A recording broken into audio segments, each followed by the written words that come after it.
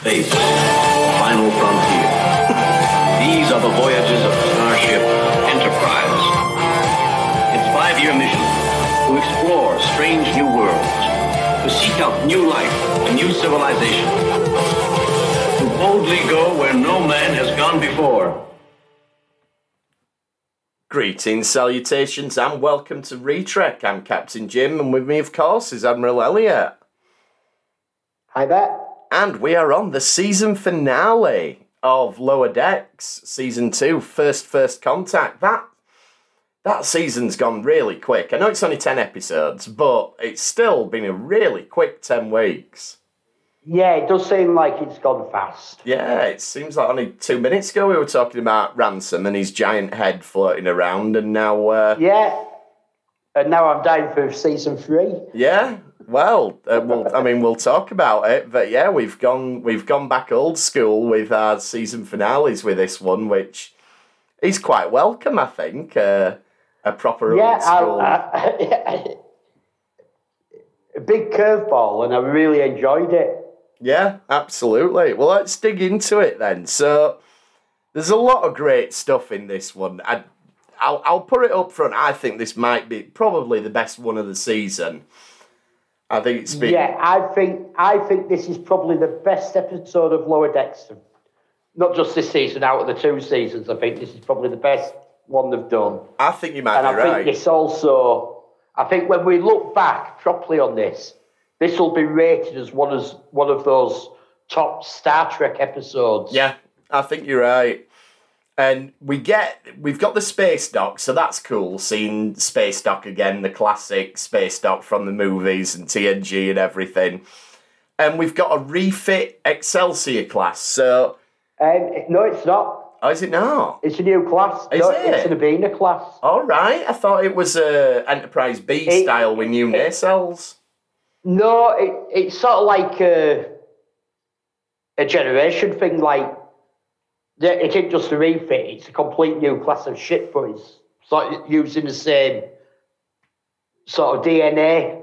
Right. That's the way to put it. Right, I didn't realise it were a new class of ship. Yeah, it's an Abina class. There we go. So that's a new one. No doubt you'll be able to buy the models of it and everything quite soon. Actually, is there a Cerritos kit yet? No. There might be garage kits out there. Yeah. There should be.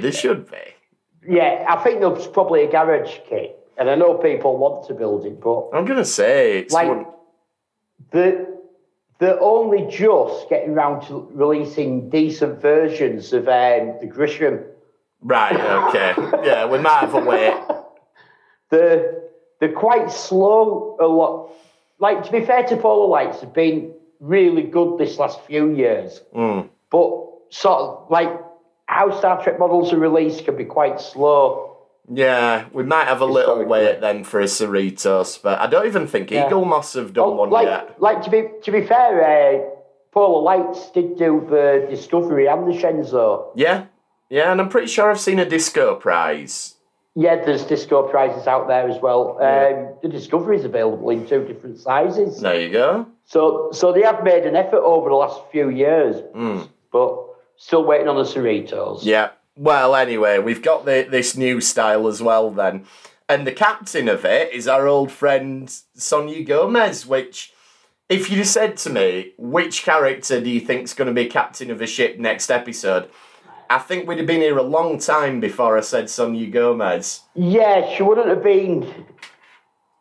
I'm not sure if we'd have even got down to saying Sonia Gomez. But... Like, it does make sense in a way. Like, what is it? This is 16 years after Next Gen. Mm-hmm. And I know we didn't see her after Season 2, but we've got to assume that she stayed on board. Yeah. And following the Dominion War, there's got to be a lot of captains who normally maybe wouldn't be a captain by this point in the career. Yeah. But they're being rushed through, they'd maybe be a first or a second officer still. Yeah, I mean, the timeline totally works. There's plenty of time for it. Yeah. I mean, if we go by Kelvin timeline, how fast you can get promoted to captain there. I mean, she could have been captain by the end of Season 2. But anyway, we won't get into that. Yeah. So, yeah, I'm happy with Sonia Gomez as a captain. Really good to see him pulling out a legacy character. I would like to see, and this goes generally just for Lower Decks generally, but there's a lot of references to DS9 characters. But let's see a DS9 character. We haven't seen a DS9 character for ages. Like, I'm wondering, like, we get Captain Freeman, she says, my old friend Sonia Gomez. Now, there's been speculation, hasn't there, that she served on the Enterprise. Yes, yeah. Maybe. And Mariner's maybe come up through the Enterprise. The way that she knew Riker and that, get me contraband through him. And, yeah. And it does make you wonder if they're going to reveal at some point that she, like, Mariner maybe didn't serve on the Enterprise, but she maybe grew up on there. Yeah, maybe. Yeah, one day. We never know.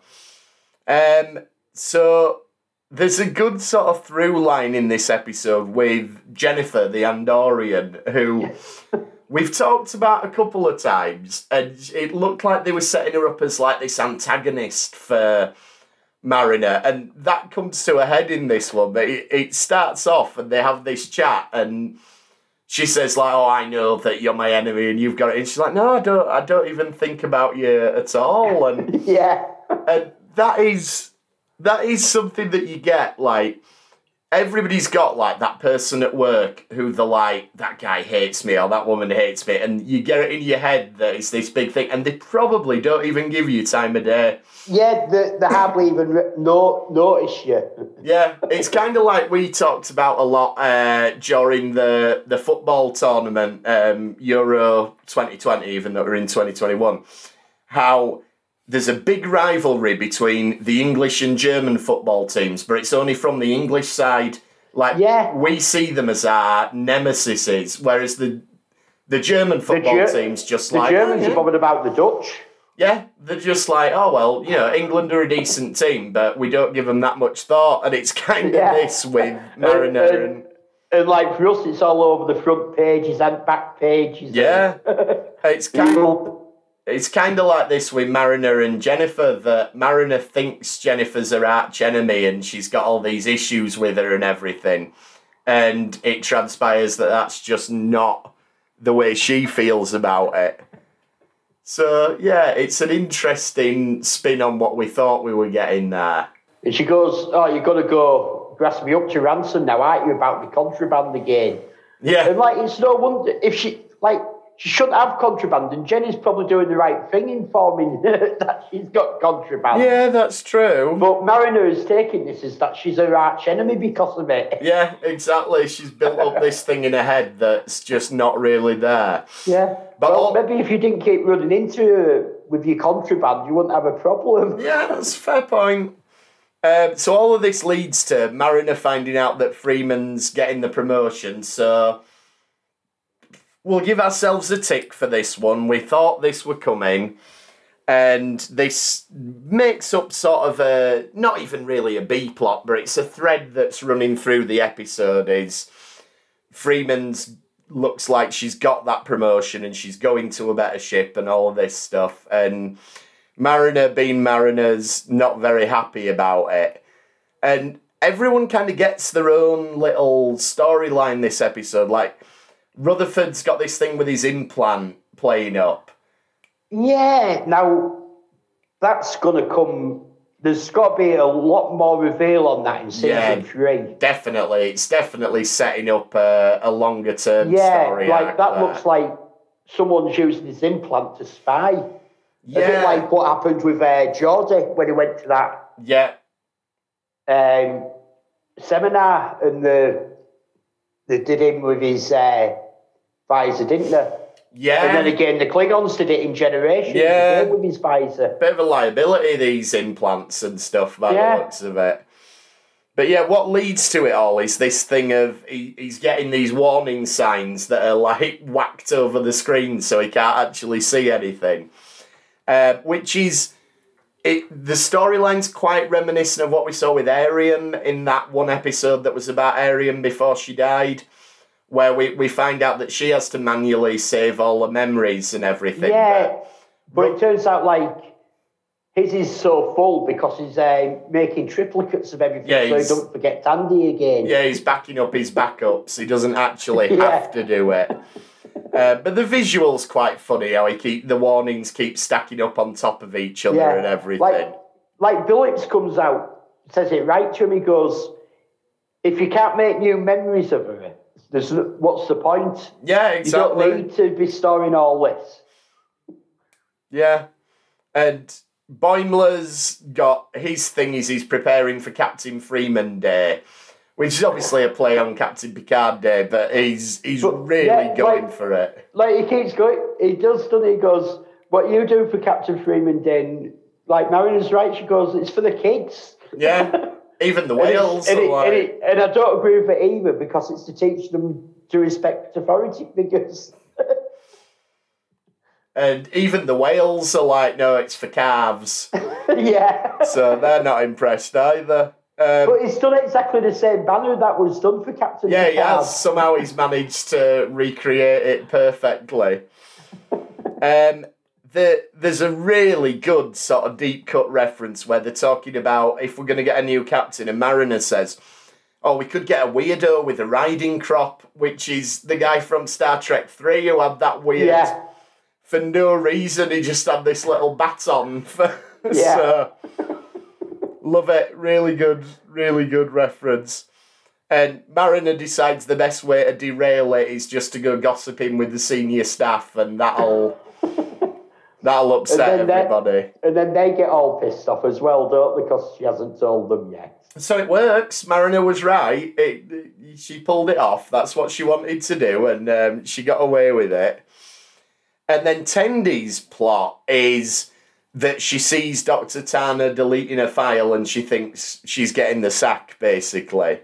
Yeah, and like this is sort of played on as well, because you do see Dr. Tandy talking to another officer that we haven't seen previously, going, she's not right for medical. Yeah, which obviously we know what it turns out to mean, but you can totally see why Tendy thinks... Yeah.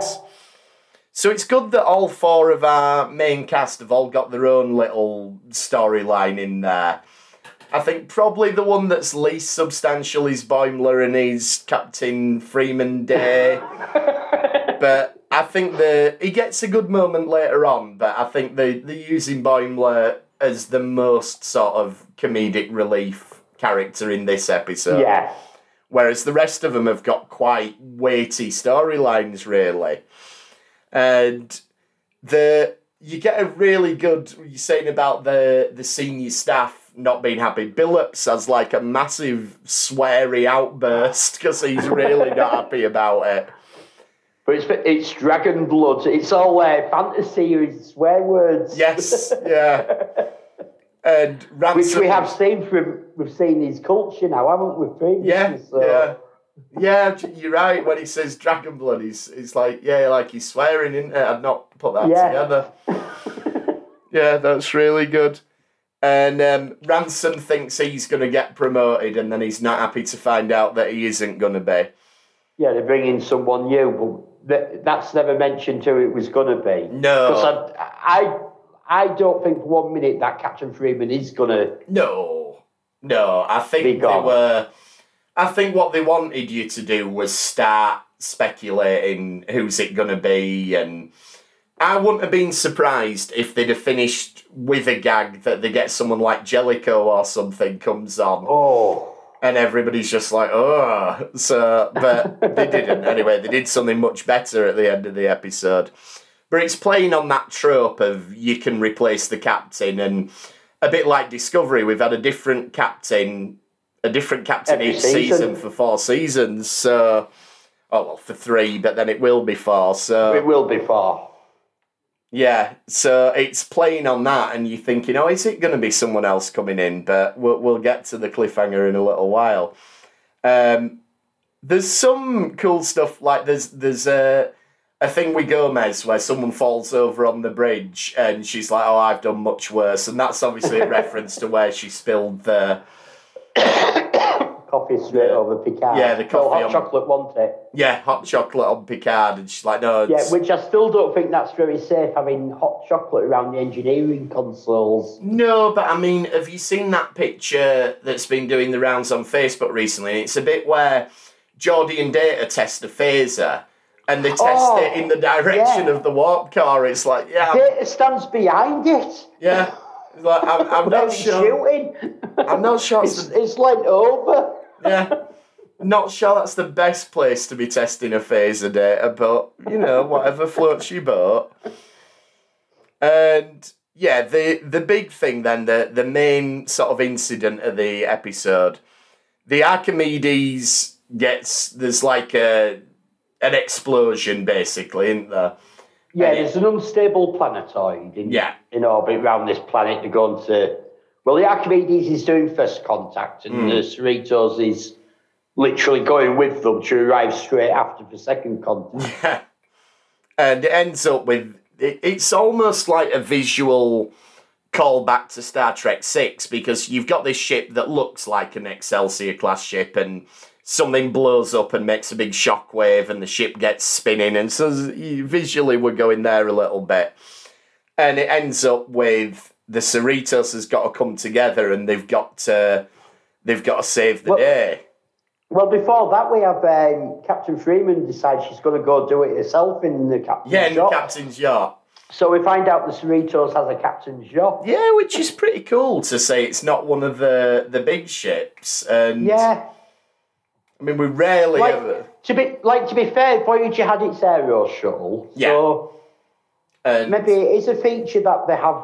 It sounds like it's a thing. I mean, the Enterprise E had a captain's yacht, didn't they? So yeah, so did the D, even though we never got to see it on the show. No, we never saw it. But, yeah, and that's... Tendi and Rutherford are hiding in it. Well, not hiding, but they've decided to go see something that's off limits for a bit of a thrill.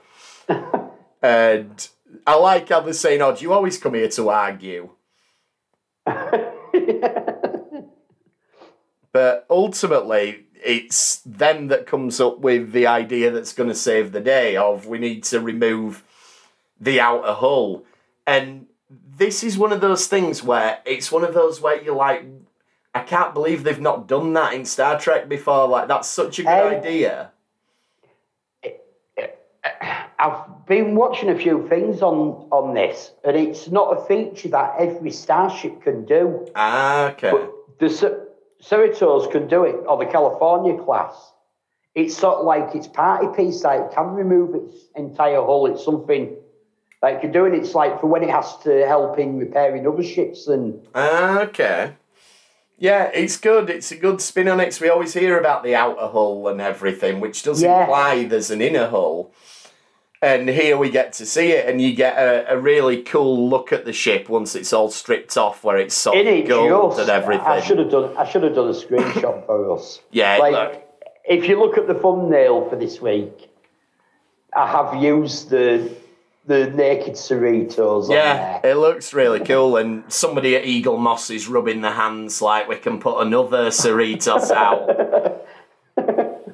So I think I'll be free then, won't, because this is a refit anyway. Yeah, exactly. I think I've got 3 versions of Voyager from them, so I wouldn't be surprised if there's another couple of Cerritos to milk it there. Freeman makes a big inspiring speech then, which finishes with Cerritos Strong, which it reminds me of the new Planet of the Apes films, where it's like apes together strong. So that's what made it. It's one of those things I'm thinking, I know this reminds me of something, and I just couldn't think what it reminded me of. It was that for me, definitely, but there's probably other stuff where it's something similar.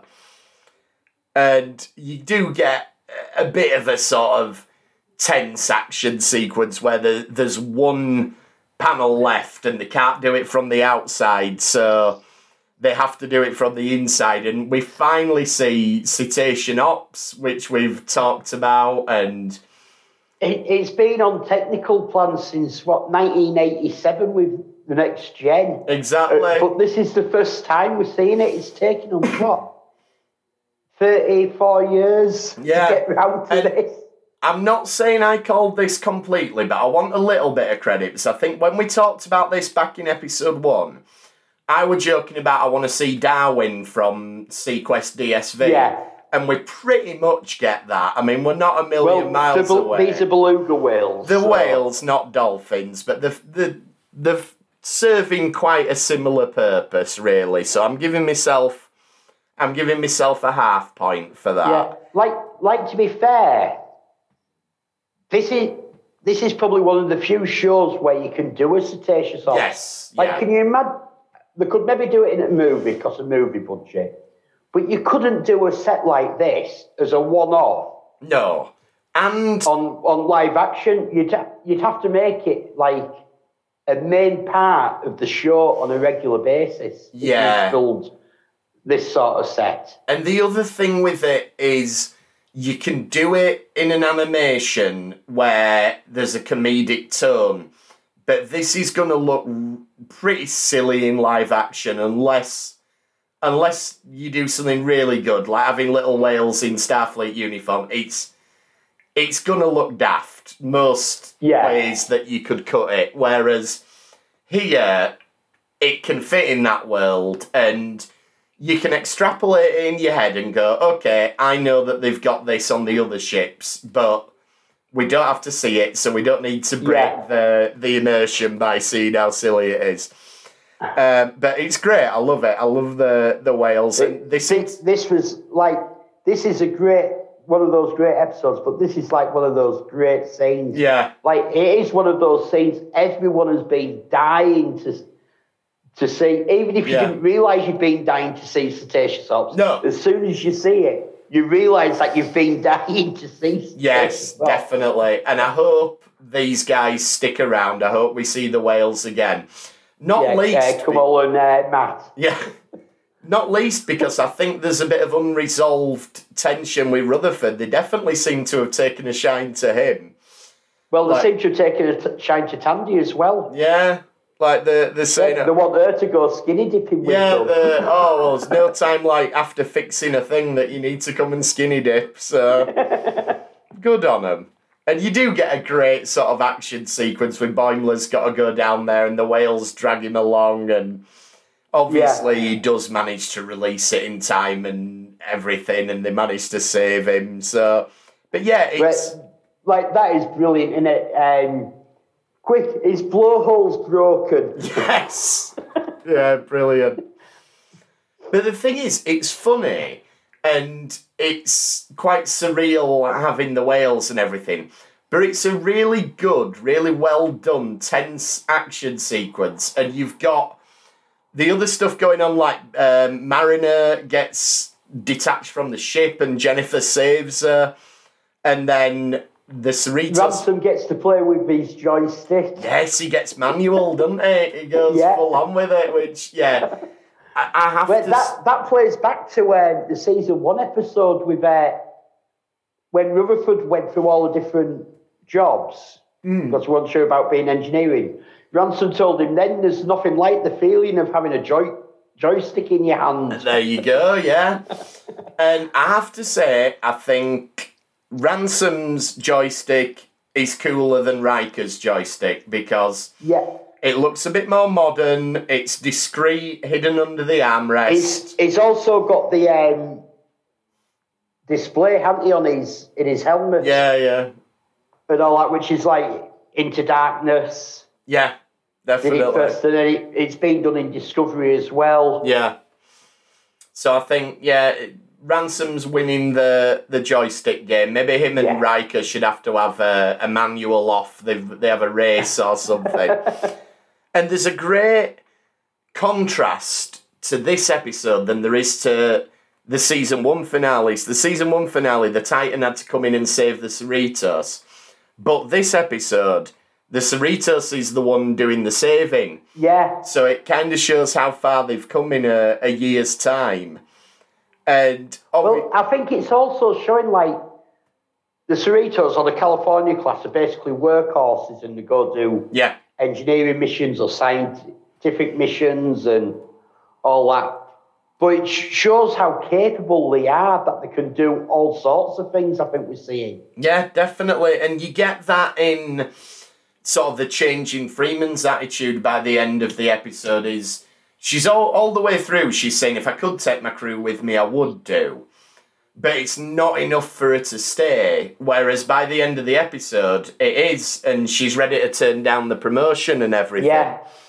But before we get to the big cliffhanger, there's a couple of other nice character beats. So we get the wrap up of Tendy's storyline. So Tana's actually promoting her. She's going to go up onto the bridge. So that's... Yeah, like, I like it like Tandy goes, oh, like Jadzia Dax, and Yeah. Tana goes, who? I meant Spock. Yeah, like Which Spock. makes sense because Dax was only on one station. Spock was like well known. He was a massive ambassador, and yeah, Spock's famous within the Star Trek universe. You know, even he's pretty much a rock star, I would say, even within the context of the universe. Whereas, even though Dax was amazing, I imagine anyone who studies the Dominion Wars is going to know who Dax is. But yeah. Yeah, not quite on the same par as Spock. No. And I think it's a bit like if you said Scotty, people would know who Scotty was as an engineer throughout Starfleet. The Enterprise has got to be the most famous ship ever. Yeah. So, yeah, definitely. And then Jennifer and Mariner put the differences aside, and it looks like maybe she's going to become part of the main cast next year. Or...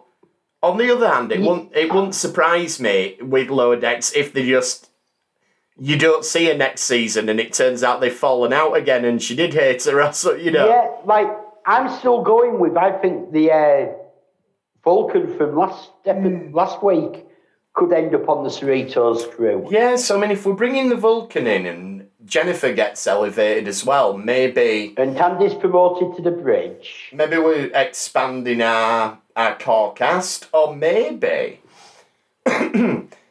because it's Lower Decks, if Tendy's been promoted to the bridge and Mariner's on the bridge and Boimler's on the bridge, are we going to get to the stage where we're going to need a new set of Lower Decks, and that'll be the Vulcan and Jennifer and whoever? I don't know. Well, we might have a new Lower Decks, but like the whole story might be following these four through the career. Yeah, it could be. I think I don't think they're going anywhere, but yeah, I wonder if...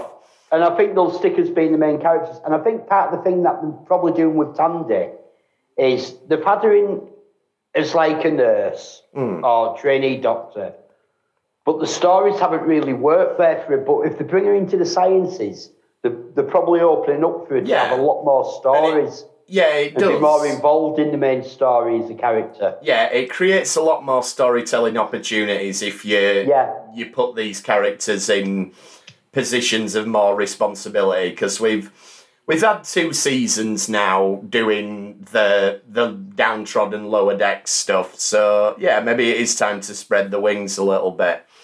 But then the first end of season Star Trek cliffhanger that we've had since... Well, we do get another nice bit before this. We actually get the Cerritos does do the first contact. Oh, of course, yeah. The Archimedes is knackered. They've been down to do first contact.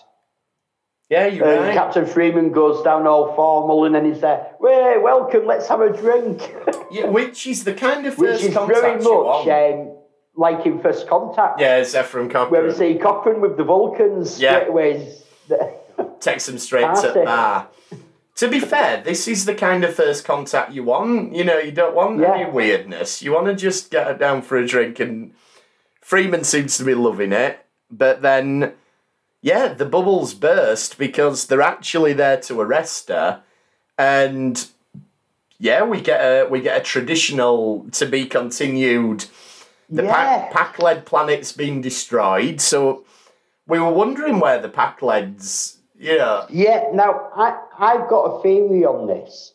Like, they're saying that they've got evidence that it's been, like, the Cerritos or Freeman supplying the weapons. I think when that Klingon is shot off to Kronos, last week that the Klingons, to try save face, have falsified evidence. Maybe. They're trying to cover up what they've done, and there's obviously they'll have stuff from the view screens of the Cerritos being there, so they can show it. Probably the other way around. Yeah, I mean, and she has, and arguably the Cerritos has had more contact with the Packlards than anyone else. Well, they definitely have, yeah.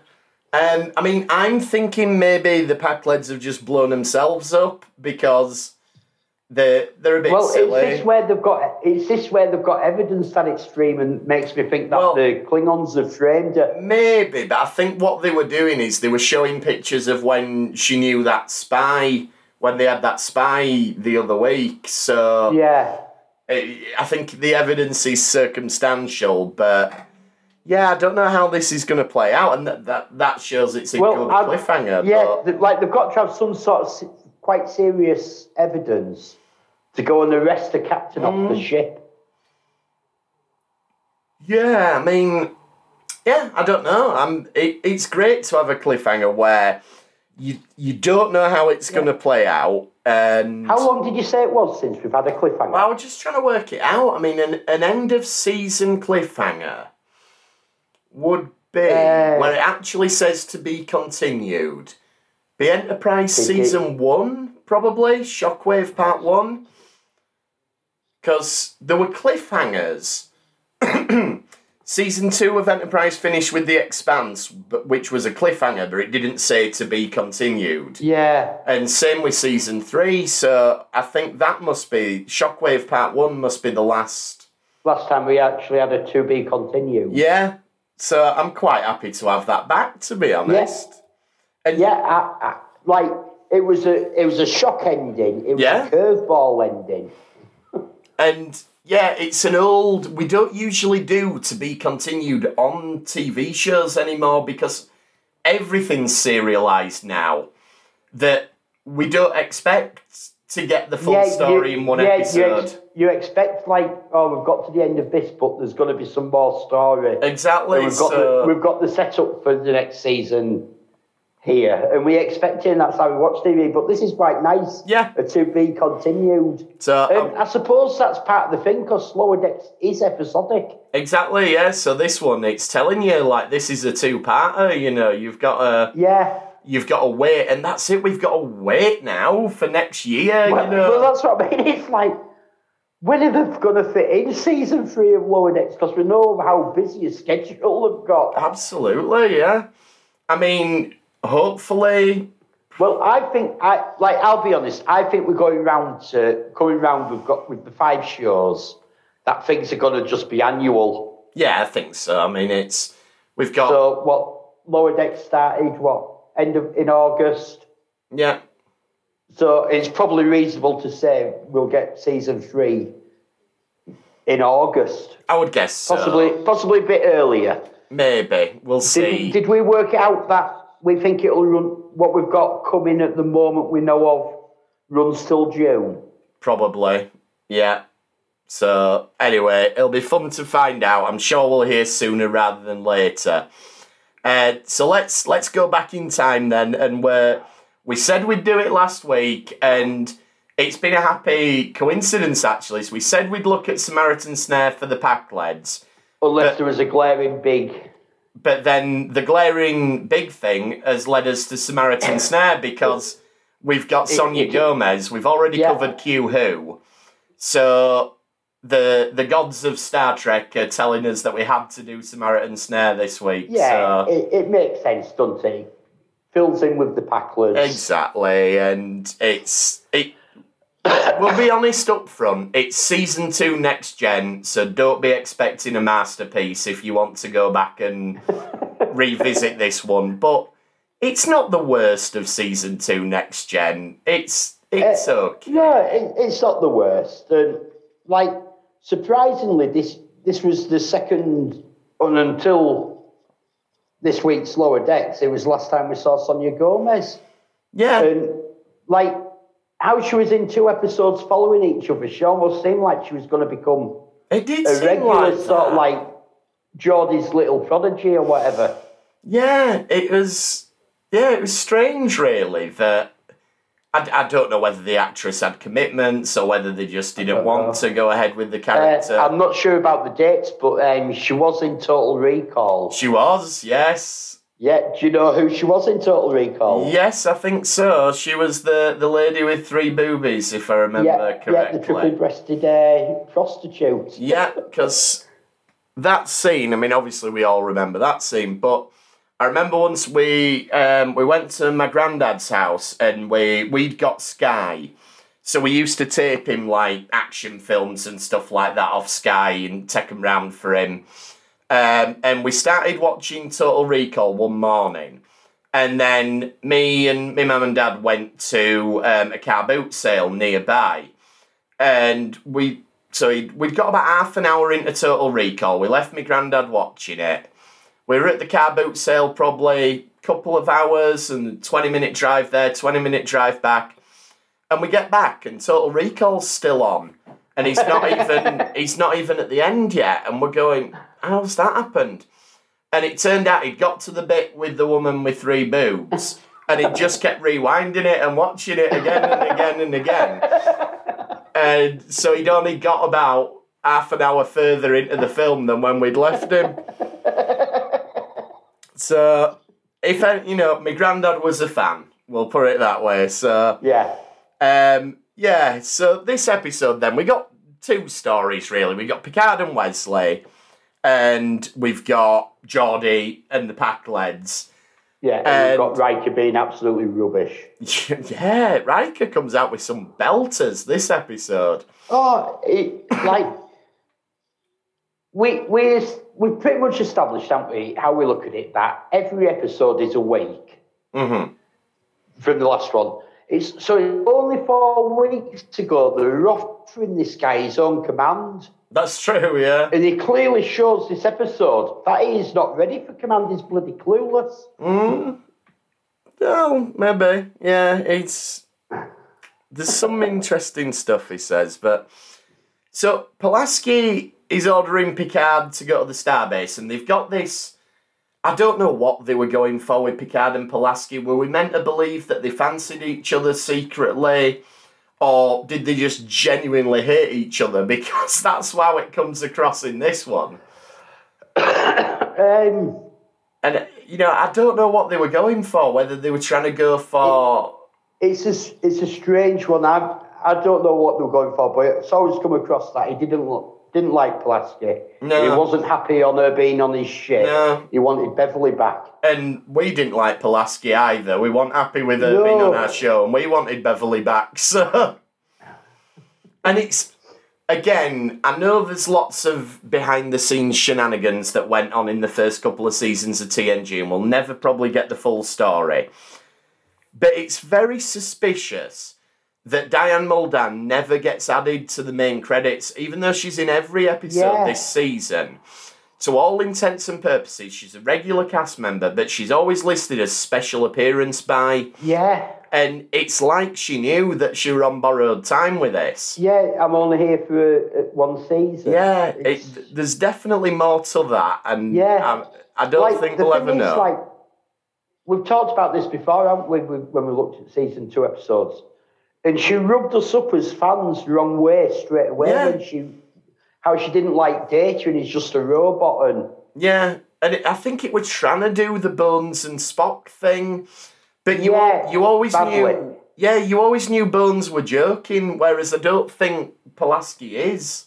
No, I've never had that impression. And Data obviously isn't just a robot. Yeah, exactly.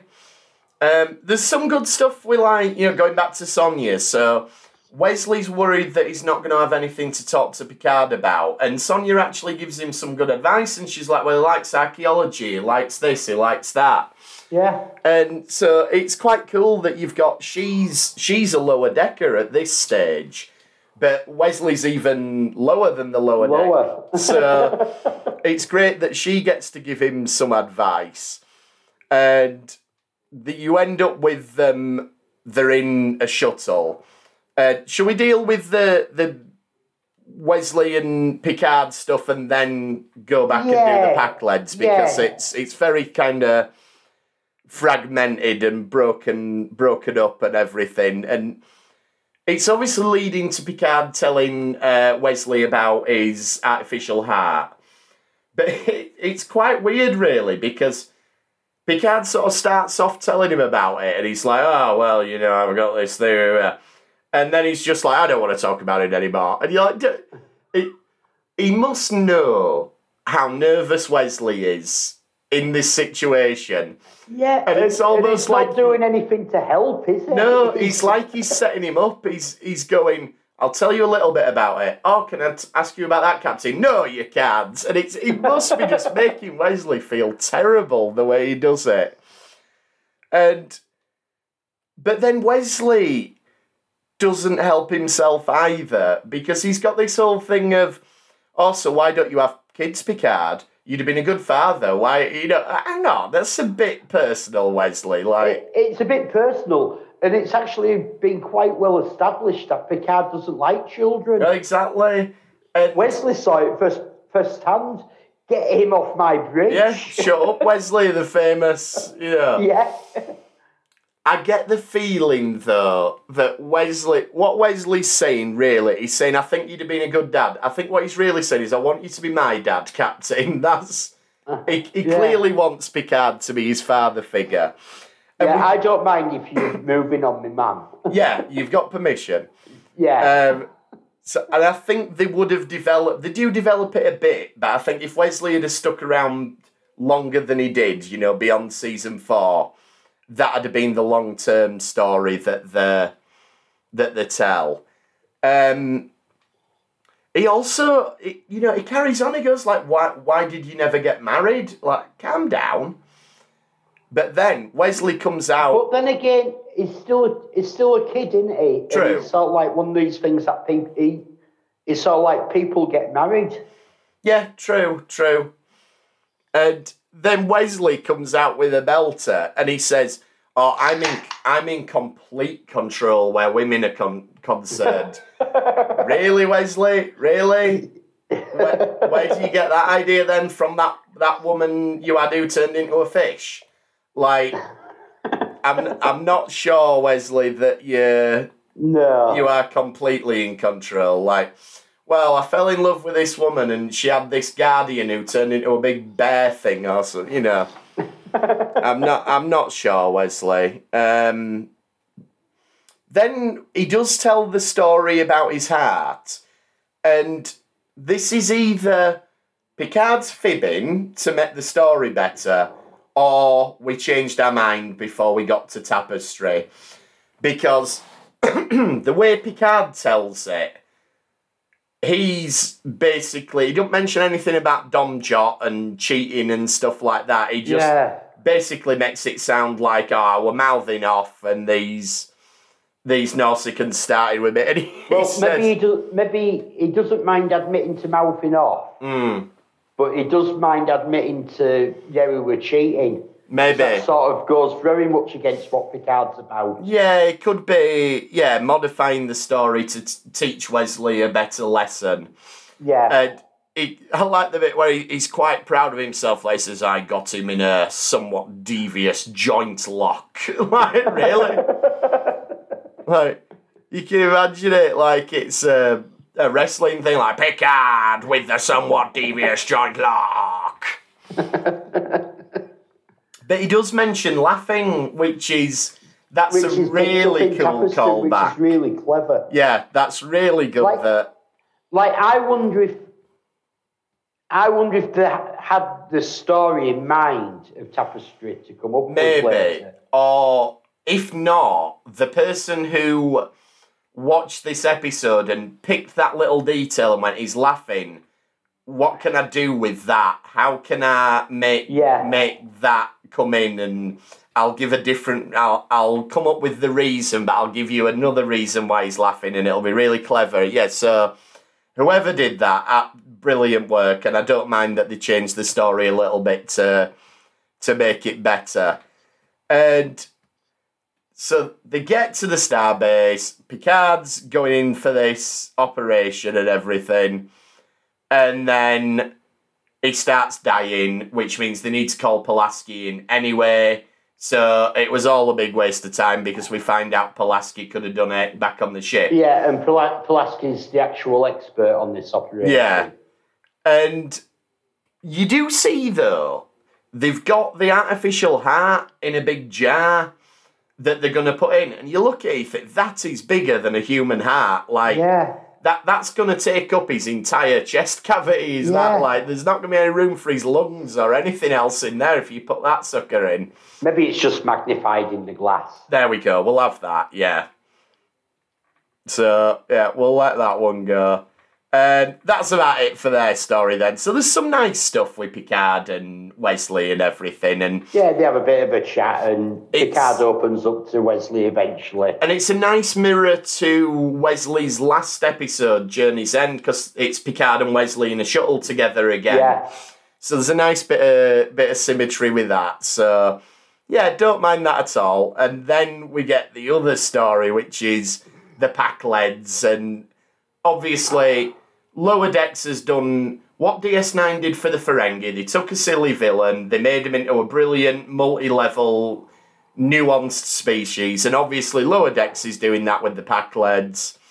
They've rehabilitated them a little bit. Obviously, it is hard because they are shown as being stupid. What Lower Decks has done brilliantly is just taken that and gone, yeah, it's stupid, but we're going to run with it and we're going to make them the main villains, which is fantastic.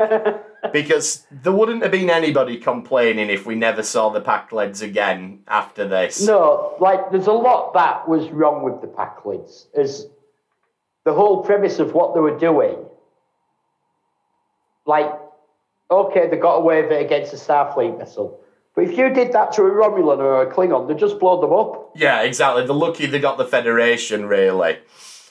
And this is the thing about Riker this episode. Clearly he doesn't like the Pakleds because they're stupid, which, first of all, that's not very infinite diversity and infinite combinations. Just because someone's not that intelligent doesn't mean they're a bad person and doesn't mean we should treat them badly.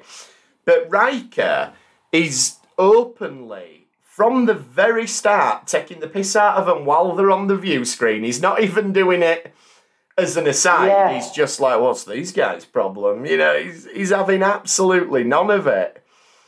And Worf is brilliant here because Geordi goes, I'll get my stuff and I'll beam over and fix it. And Worf goes, hang on. And rightly so, we don't know anything about this species, really. Yeah. We don't know what the motivation is. Mm. We don't know if they're lying or deceitful. And we're going to just beam our chief engineer over there. Yeah, exactly. We know support. We won't send any security. Kirk could have had a couple of red shirts with him at the very least. Why has he got no one else with him? Just gone on his own. Yeah, crazy. And Riker's like, no, it's our job to give aid, so I'm sending Geordi over. Yeah. Well, no, your chief of security has given you a valid reason why you shouldn't be. Yeah. Or at least you should be sending someone over there with him. And you've just gone, no, I'm sending my chief engineer. And that's it. Maybe it is because Riker has such a low opinion of them that he can't possibly engage with the idea that there might be a threat. But again, I know the language that we use to describe people with learning difficulties and things like that has changed over the years, and so some of this is probably of the time it was made, but I'm still thinking from a Starfleet officer's perspective, he calls them slow, he calls them curious throwbacks. It's really, Riker? We're going a bit over the top here. Well, that's it, and all he's had is one minute conversation with them. Yeah. That's Worf's sole point. No, we don't actually know anything about them. this could be a dangerous situation that we're sending our chief engineer into on his own, unprotected. It kind of turns out to be a little bit of a dangerous situation. I mean, not a hugely dangerous one, but Troy turns up and does the usual, I can sense something or other. I can sense deceit. And, yeah, Geordie's in danger. We've got to do something about that. And you do get some good lines from the Packlegs. But there again, Riker totally ignores her. He gets on the thing to Geordie. Is everything okay over there? Yeah, it's fine. Okay. So your chief of security and your telepath have both told you there's potential problems there, and you're ignoring both of them. And it's like, okay. And still leaving your chief engineer in danger. Yeah, like Geordie says, I'm not in danger, but Geordie doesn't know that's the point. You know, if he knew he was in danger, you'd have known by now. You can't just go, is everything all right? Yeah, that's fine. He could be under duress for all you know. Yeah. Like, let's not forget that, even though Riker spoke to the Packlegs on the view screen, by the time Geordie's over there, he can only use his communicator. Yeah. So they could have a phaser to Geordie's head. Yeah, a Romulan phaser probably, because that's what they raise Romulan shields after they've stunned Geordie. And this is my point. How did they steal off the Romulans? If they did this with the Romulans would have just blown them up. Yeah, that. And the Romulans wouldn't have been bothered about getting the chief engineer back either in the same way. No, they'd have just blown them up with the chief engineer. I mean, you would imagine, but the Romulans probably wouldn't have sent the chief engineer. No, they wouldn't. The Romulans would have known as soon as they saw the Packlegs who they were, and probably just blown them up on sight. Never mind anything else. But yeah, so we end up with Geordie. Geordie's trapped over there, and the Packlegs are now going on about they want him to make weapons, and Troy gives us the insight it's all been a big setup. Like, yeah, it's quite obvious now, but maybe she's doing that for Riker's benefit rather than ours. She's like, look, can you see? Told you. Yeah, all a big setup. Like, Riker is in command here. Like, even as a first officer, I wouldn't expect a first officer doing this. No, and let alone someone who's in the acting captain's role. To give Riker his due, he's not usually this rubbish. Like, he's usually much better written than this, and he's usually far, far more capable. But yeah, he definitely drops a few clangers this time. Geordie gets shot again, and they've decided now that what they want is the Enterprise records, the Enterprise's computer records. And then you get this really bizarre scene where Riker decides we're going to give Geordie a coded message, and they just start saying 24 all the time, like, you will not attain level 24 of enlightenment, it's level 24, and it clearly they're trying to convey something. It seems to take Geordie a bit too long to twig that there's something something unusual going on here. And again, Riker, he gives a little bit, but it's Worf mainly who hammers it home with all this, you will not attain the enlightenment. But what did 24 have to do with it, other than the fact that they do a countdown from 24? Well, I thought it was going to be like you've got to set the shields to frequency 24 or something like that. It's just really strange. But they just keep going 24. Remember, Geordie, 24. In 24 seconds we'll do this. 24, 24. You won't reach the 24th level of enlightenment. And yeah, I thought it's got to be shield modulation or phasers or... But no, it's just we're going to do a countdown from 24 for some random reason. So that doesn't make sense. That makes you wonder if that got lost in a script revision or a deleted scene somewhere or something, but it's very, very strange. And you'd think, usually with Star Trek, when you use a random number, it's 47, so they're not even doing the Star Trek usual numbers.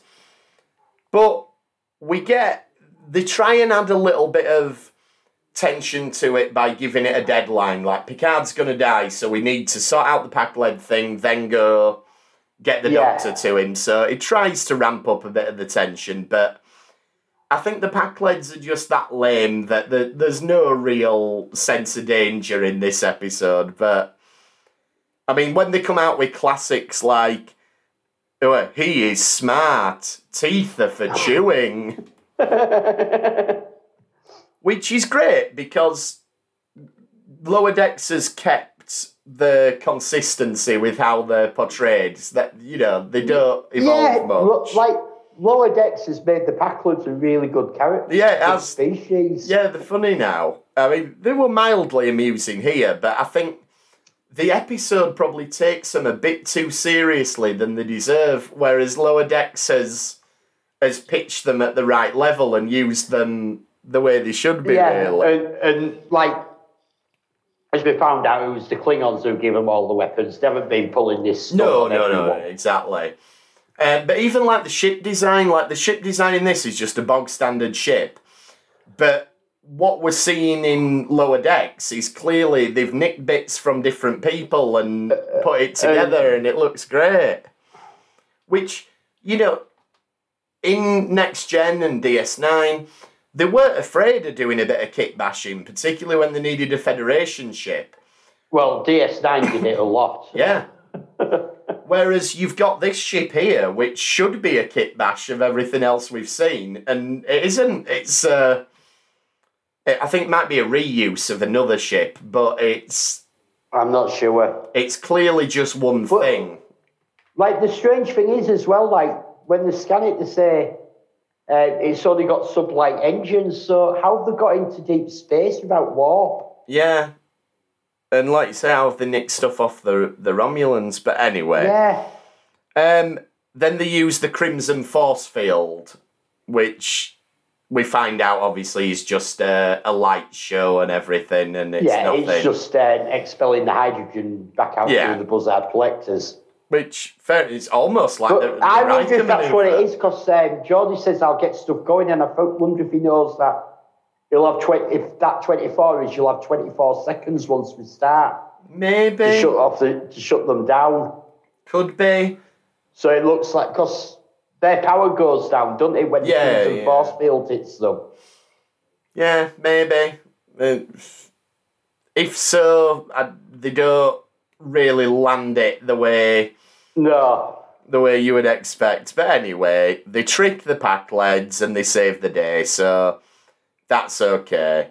And Picard gets back, they give him a round of applause, and he's not happy about it. And he's not happy rightly so. Yeah. And they shouldn't have given him a round of applause. No. And then he's not happy about Pulaski being the one to save him either. So he's generally not happy, Picard, at the end of this episode. He is, actually, because he does announce that Wesley has done well in his exams and be allowed to stay on board the Enterprise. Yes, very true. So at least Wesley comes out of the episode better than he started. So Wesley has done well in his exams to be a cadet, so can stay on the Enterprise. Does that mean he's not done well enough to go to the Academy? Could do, yeah. Or maybe it's like a thing of, okay, if you're out on a ship, we need you to prove that you're getting enough of the curriculum to keep up. Otherwise, you need to come and be classroom-based. So maybe it's that. Or like you say, maybe it's a punishment. Anyway, I mean, it's not the worst season 2 episode. No, it's not. Like, as we said, it's got the Pac-Leds, which Lower Decks have taken and run with and made into a great species, and I enjoy the Pac-Led episodes. Even though I thought the season finale would be a Pac-Led episode. I did. It wasn't. We did get a little bit right at the end. We did. But I think Lower Decks have got them as the big bad in Lower Decks, but they're not in every episode and being overused. Yeah, definitely. And obviously we're going to get the payoff to that next season, so Yeah. that's going to be good fun if as and when we actually get it. In terms of what... I think maybe June, July next year. Yeah. In terms of what we're doing then, next week on the podcast, you're going to get the episode that we recorded as part of Squeefest, which is us talking about Endgame from Voyager as a final bit of a lead up to Prodigy. Next week on the live feed, we're going to record a one-off episode where Dr. Squeeze convinced us to finally talk about the last episode of Enterprise. And we're teaming that up with Pegasus from TNG for obvious reasons. If you don't know the reasons, you're going to be really disappointed by that last episode. You've got all week to watch them both to find out. Yeah, and yeah, if you don't know what the last episode of Enterprise is, yeah, enjoy it. We'll be talking about that. That episode will turn up in the podcast feed eventually, but at some point we don't know when. So we've got too much new Star Trek coming. It'll probably be when we're on holidays when it'll get released. Yes, probably. And but the video will be available on the YouTube channel. You can also check out Elliot's Retrek Model Studios, where he's got some incredible stuff going on with the Voyager model at the minute. I'm drilling out windows at the moment. Oh, there's a lot of windows on Voyager. 154 on the engineering hull. Oh, no. I haven't even looked how many on the saucer yet. See, this is the problem when you decide you're going to light all your models. You need to drill them all out. If you were just painting, you could just... anyway. Yeah, but it's going to look good. Yeah, it is. I mean, the amount of work you're putting in, you need to drill them out. So, yeah, if you want to keep... if no one's seen it on Retrek Model Studios, I've motorised the cells. Yeah. So I have them going into warp or back into impulse. Which takes a bit of doing, especially when you consider how tiny that... Well, it's not a tiny model, but the space you've got to work with to make it do that is tiny. It fit a 3mm piece of tubing in it. There you go. So if you want to follow Elliot's building of Voyager, check out Retrek Model Studios. If you want to get in touch with us, you can tweet us at RetrekPod. You can email us. I have a little bit of news as well. It's just a follow-up to last week about Chakotay being back in. Oh, yeah. On IMDb, he's in all 10 episodes of Prodigy he's going to be in. No. As are all his crew. So God knows what's happening there. Oh, no. That's just put me off. I don't know if I want to cover Prodigy now.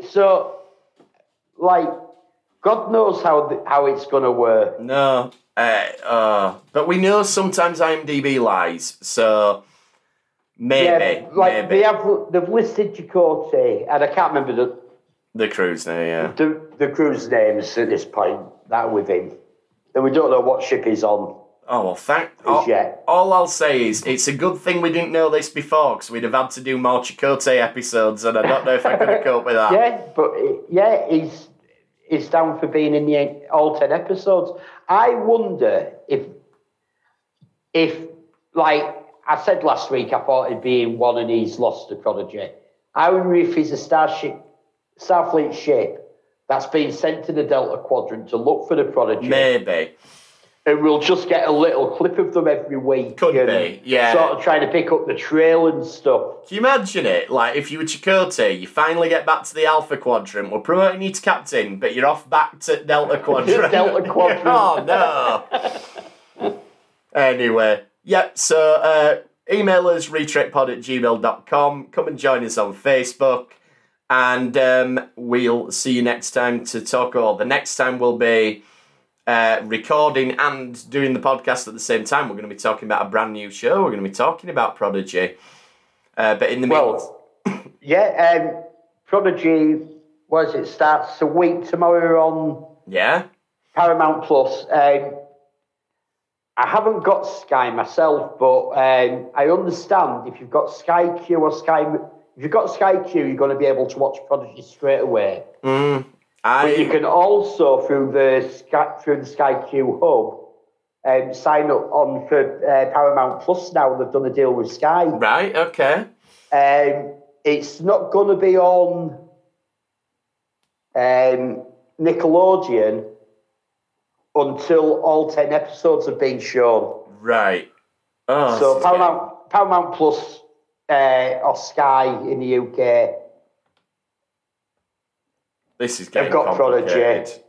But it's getting on. It's in too many different places. Let us know in the comments how you've managed to watch Prodigy and give us clear instructions on how to do it, because this is going to be fun. But thanks for trekking with us this time. We will see you next time on The Retrek. Thank you. Bye-bye.